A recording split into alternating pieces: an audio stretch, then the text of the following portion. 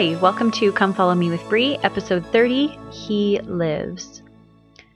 I'm really excited for this week because we get to, instead of focusing on a section, which I also love doing, but it's kind of a nice breakup that we, on Easter week, get to focus on Easter. So let's dive right in. What do we know about resurrection? Just really quickly as a recap, resurrection is the reuniting of the spirit body with the physical body of flesh and bones after death. After resurrection, the spirit and body will never again be separated, and the person will become immortal. Every person born on earth will be resurrected because Jesus Christ overcame death.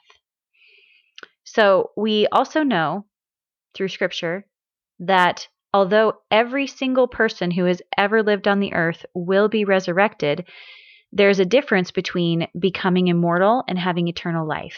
Eternal life is defined as living the quality of life that our Father in heaven lives. So depending on what we do with our mortal probation here on earth, we will all be resurrected to a different level of glory depending on what we did with that time. And we talked more about that last week. So if you want a recap of that, go to last week's episode and we talked some more about that. And actually, speaking of last week's episode, I actually left out the fourth resurrection, which is when the sons of perdition come forth and are judged. All right, so I love this BYU devotional talk that I found by Sterling W. Sill, and it's called Resurrection. And in here, he describes the 40 days after Christ's resurrection, and I think it's such a cool illustration and something for us to think about and apply to ourselves. He says, during the next 40 days, the resurrected Jesus ministered among the people. He talked with them, ate with them, and manifested his person unto them. On one occasion, he appeared to 10 of the 12 in a room in Jerusalem. When he appeared in their midst, they were terrified and affrighted, as though they supposed they had seen a spirit. But Jesus said unto them, Why are ye troubled? And why do thoughts arise in your hearts? Behold my hands and my feet, that it is I myself. Handle me and see, for a spirit hath not flesh and bones, as ye see me have. And while they yet believed not for joy, and wondered, he said unto them, Have ye here any meat? And they gave him a piece of broiled fish, and of an honeycomb, and he took it and did eat before them. On this occasion Thomas was absent, and when they told him they had seen the Lord, that he was alive and had been resurrected, Thomas said that he would not believe unless he could see for himself. 8 days later, the Lord appeared to them again when Thomas was present and invited Thomas to come and make an intimate inspection of his person and feel the nail holes and put his hands in his side and be no more faithless but believing. After a great exclamation of belief, the Lord said unto Thomas, Because thou hast seen me, thou hast believed. Blessed are they that have not seen and yet have believed. I love how he describes that. We have an opportunity to be like the ladder that Christ spoke of here. We are some of they that have not seen and yet have believed. I want to reflect on the song, I Know That My Redeemer Lives. Do you know that your Redeemer lives? Now, know is a tricky word, and I've struggled with that word with my oldest daughter before, where she says, how do I know if I know? I don't know if I know. And I think we've all struggled with that to some degree.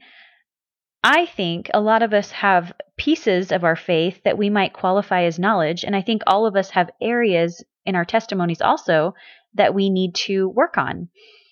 In talking about faith and knowledge, I've been thinking about one of my favorite famous chapters in the Book of Mormon, Alma 32. And I always think about it this time of year because my mom, every time, right around this time of year, sends me my yearly daffodil letter in the mail. On the last Thursday of every February, she drives around in Missouri looking for the first daffodils popping up. And she picks bouquets of them, and she collects a flower for each one of us. They represent faith to her, and as she drives out, she knows that they will be there every year without fail.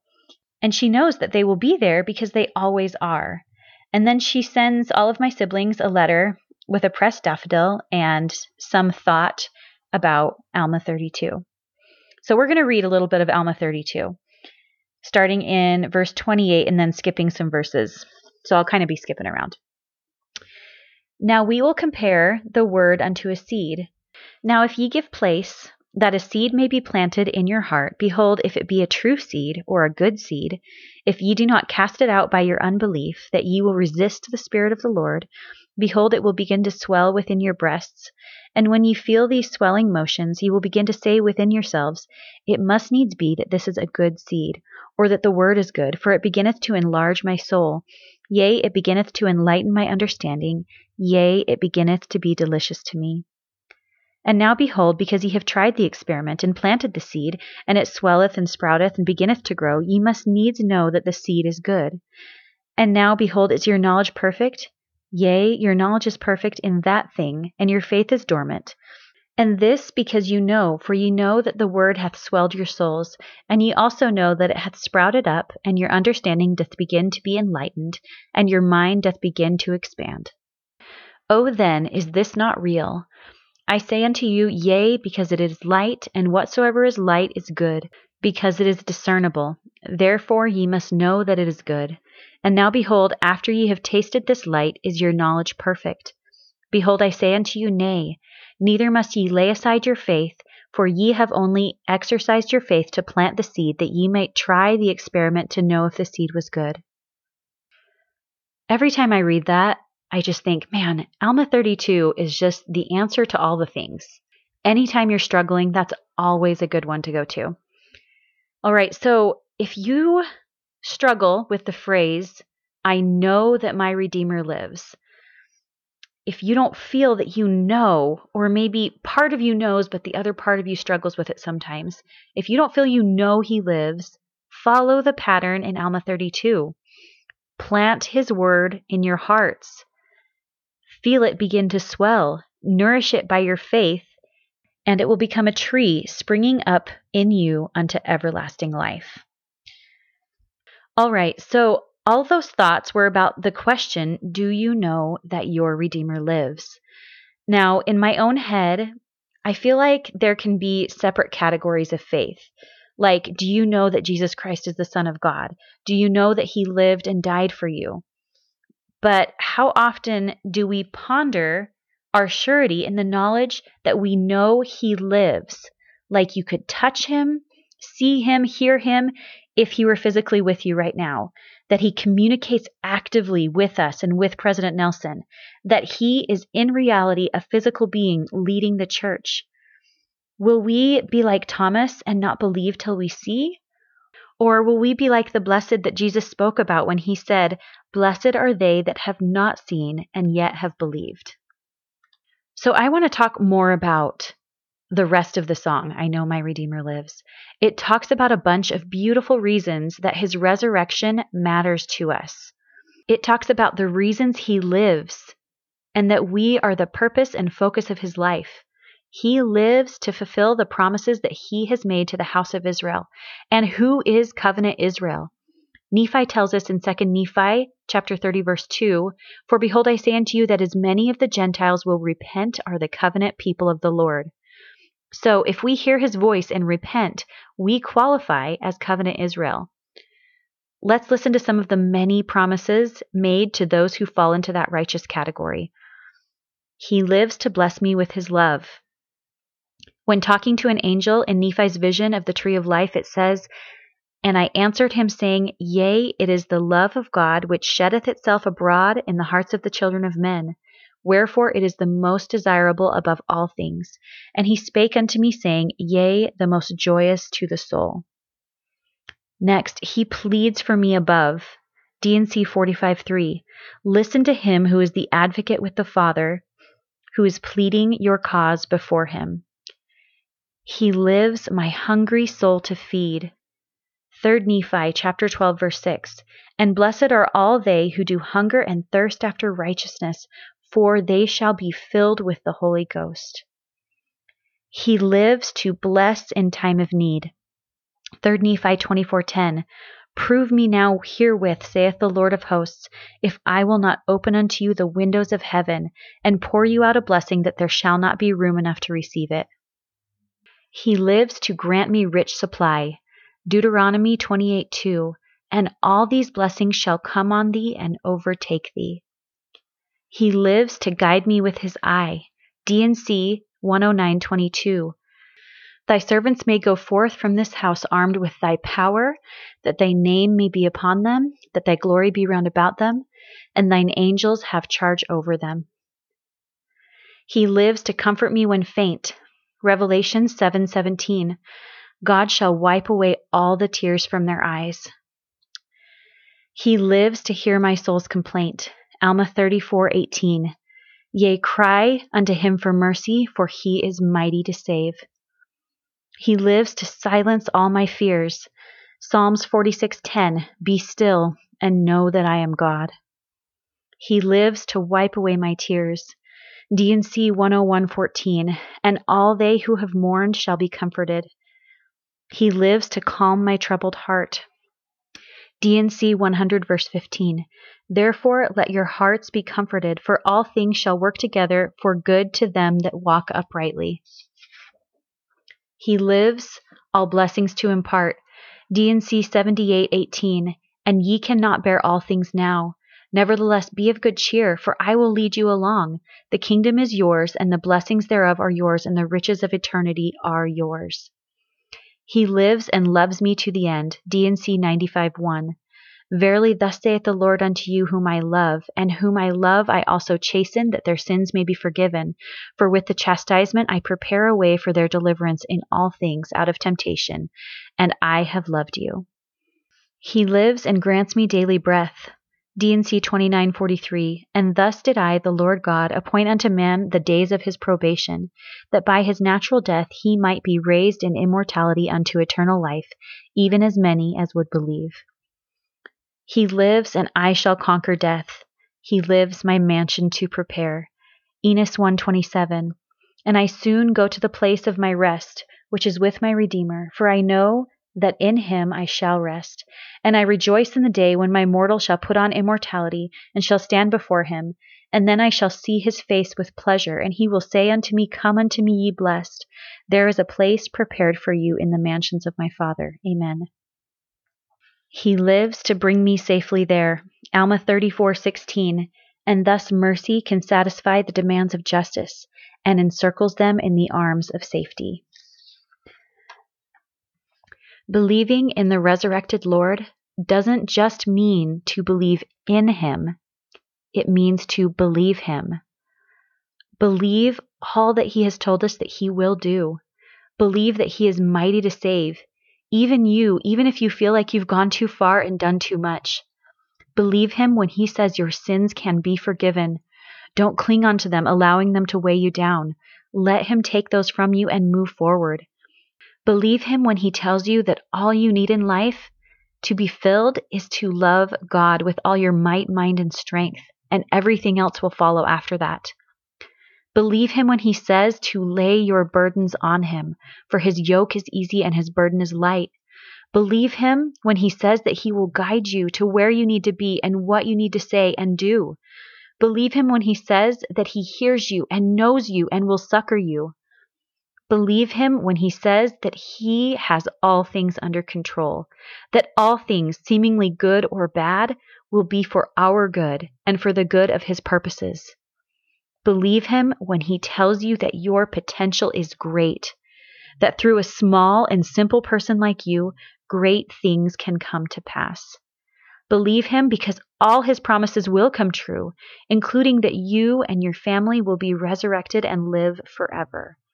And that will happen because Christ rose from the dead and became a perfect resurrected being.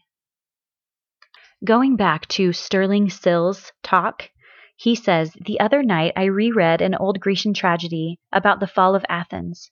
You may remember that a Roman general had captured an Athenian philosopher, and he told the Athenian that he meant to put him to death.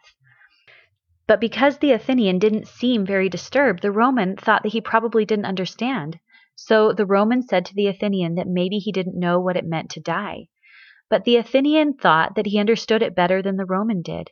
And then he said to the Roman, Thou dost not know what it means to die, for thou dost not know what it means to live. To die is to begin to live. It is to end all stale and weary work, to begin a nobler and a better. It is to leave deceitful knaves for the society of gods and goodness. The purpose of our mortal life is to teach us how to live eternally. That is also the primary concern of God Himself and the purpose of the resurrection. If death of the body forever ended all there is of human life and personality, then the universe would be throwing away with utter heedlessness its most precious possession. A reasonable person does not build a violin with infinite care, gathering the materials and shaping the body of it so that it can play the compositions of the masters, and then by some capricious whim smash it to bits. Neither does God create this great masterpiece of human life and then, when it has just begun to live, throw it utterly away. So often we speak of being created in the image of God. President Thomas S. Monson reminds us when he said, "Last of all, He created man in His own image, male and female, with dominion over other living things. Man alone received intelligence, a brain, a mind, and a soul. Man alone with these attributes had the capacity for faith and hope and for inspiration and ambition. Who could persuasively argue that man, the noblest work of the grand designer, with dominion over all living things, with a brain and a will, with a mind and a soul, with intelligence and divinity, should come to an end when the spirit forsakes its earthly temple?" We were created in the image of God, and we are still in the midst of that creation. The whole purpose of mortality is to continue that creation. Elder Holland beautifully describes the most perfect example we have of how we can participate with our agency to allow the continuation of that creation. He says, "After generations of prophets had tried to teach the family of man the will and the way of the Father, usually with little success, God, in His ultimate effort to have us know Him, sent to earth His only begotten and perfect Son, created in His very likeness and image, to live and serve among mortals in the everyday rigors of life. To come to earth was such a responsibility, to stand in the place of Elohim, speaking as He would speak, judging and serving, loving and warning, forbearing and forgiving as He would do.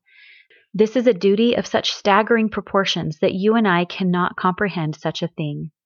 But in the loyalty and determination that would be characteristic of a divine child, Jesus could comprehend it, and He did it.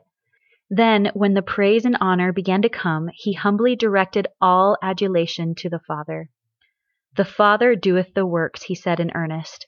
'The Son can do nothing of Himself, but what He seeth the Father do. For what things soever the Father doeth, these also doeth the Son likewise.' And on another occasion He said, 'I speak that which I have seen of my Father. I do nothing of myself, but as my Father hath taught me. I came down from heaven, not to do mine own will, but the will of Him that sent me.' So as we are here, still in our mortal bodies, the best thing that we can do is to try to be like Jesus. All praise and honor in every aspect of our lives and in what we are asked to do to further the work of the Father, all of that is His. All praise and honor to the Father. For us to work toward the perfect humility of the Savior and say and truly feel, 'I do nothing of myself, but as my Father has taught me.' And He knows that all that trying is continuing the work of creating us in His image. And one day, because of the day that we are celebrating this week, because of Easter, we have the opportunity to rise with a perfect immortal body, continuing that creation till we are like He is. There is no end, and it is because He lives. And I say these things in the name of Jesus Christ. Amen.